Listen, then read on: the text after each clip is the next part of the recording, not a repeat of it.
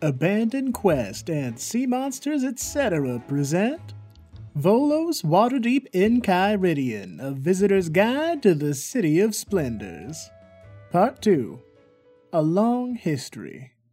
In brief.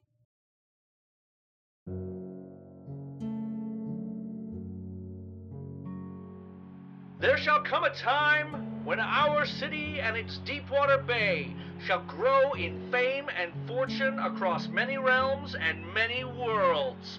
Folk shall know of Waterdeep, our city of splendors, and sing its praises. I have seen it thus, and I endeavor to make it true.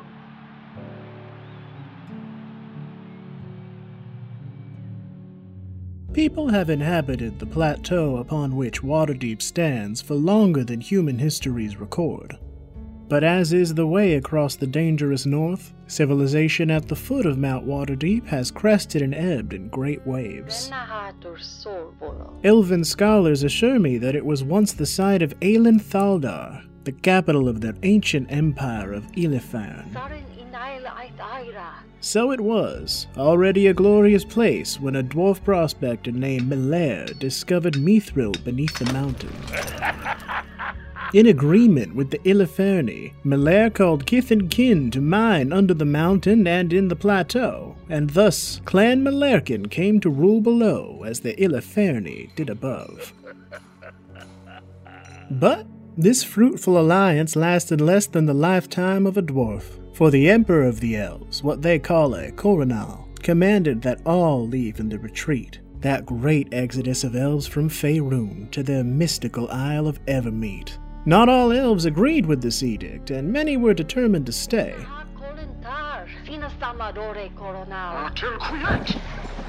The Coronel had all of Aelin Thaldar raised by magic, and the remaining elves splintered into separate kingdoms. The Malerkin, of course, saw this as a breaking of their bargain, and never again did they deal with the elves. Instead, they tunneled even deeper under the mountain, never to be heard from again.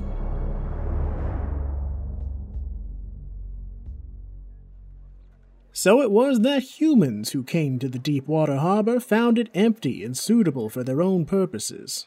For more than 1,000 years, folks lived and traded at the side of what would become Waterdeep, but their identities remain a mystery, with a curious exception. We know that at some point during this period, the wizard Halaster Blackcloak built his tower at the base of Mount Waterdeep, and came to rule the lands around until he, like the Malerkin, vanished under the mountain. Various warlords later claimed the plateau's harbor as their own, but it was one known as Nymor who is best remembered. A History of Waterdeep, Age 1, The Rise of the Warlord, records how Nymor raised a wooden stockade to protect the settlements around the harbor, claiming rule over the town that by then was being called Nymor's Hold, the town of Waters Deep. War between orcs and elves in lands farther north drove hordes of trolls south to claw at the fledgling city, and amid this danger, Nymor died of old age.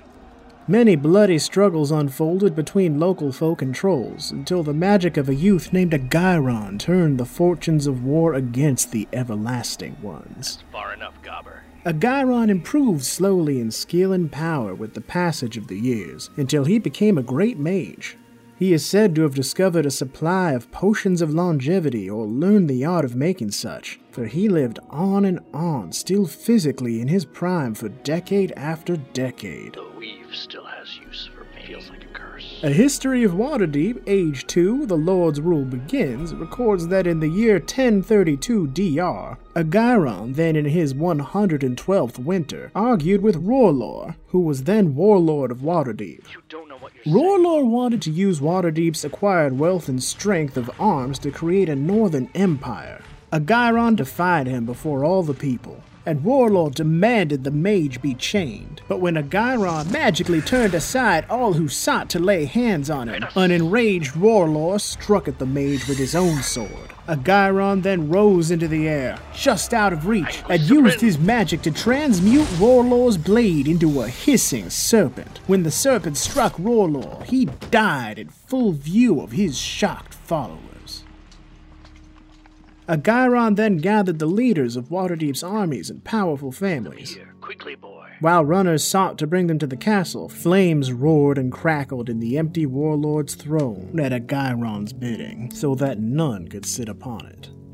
Then, when the gathered host of worthies met in the audience chamber, the wizard seated himself on the flaming throne.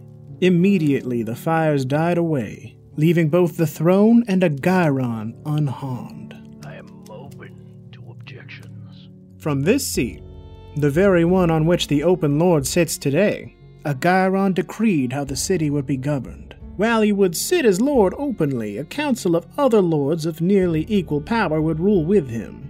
But the identity of those other lords would be hidden even from each other, thus preventing any of them from being approached and influenced by bribe or threat. None shall know you, but they will know your deeds. So it was Agairon who established Waterdeep's system of governance. Agairon was instrumental in establishing many of Waterdeep's other institutions, such as its Black-robed magisters, its Griffin cavalry, and the city's many guilds. The first Open Lord ruled wisely over 2 centuries before the magic sustaining his health failed. He now lies entombed in his tower, which you can still see standing in the courtyard of the Palace of Waterdeep. Beware that you don't approach too close, however, lest you stumble into the invisible barrier that surrounds the tower, a force cage, I am told. Within that barrier lie additional protective wards, as demonstrated by the floating bones of the last person who tried to defy them. The name of this poor soul has been lost to time, but the miscreant was likely a wizard who sought to steal the magic treasures that had been entombed with their former owner. Now they hang in the air beyond the invisible force cage in rough semblance of their natural position, occasionally displaced temporarily by strong winds or mischievous children with long sticks. Agairon's wise rule is celebrated on the first day of Alesis, which has come to be known as Agairon's Day. A controversial figure, to be sure, but considering we built right over a mini-elven genocide ourselves, I'd call that an improvement. My name is Volothamp Kadam, and I'll see you next time when we'll cover a slightly lighter topic. Waterdeep's involvement in a war of gods made flesh. Twice! Good night, everyone. This has been Volo's Waterdeep Enchiridion, a visitor's guide to the City of Splendors, performed by the author Volothamp Kadam, under the generous patronage of the Lords Melshimber.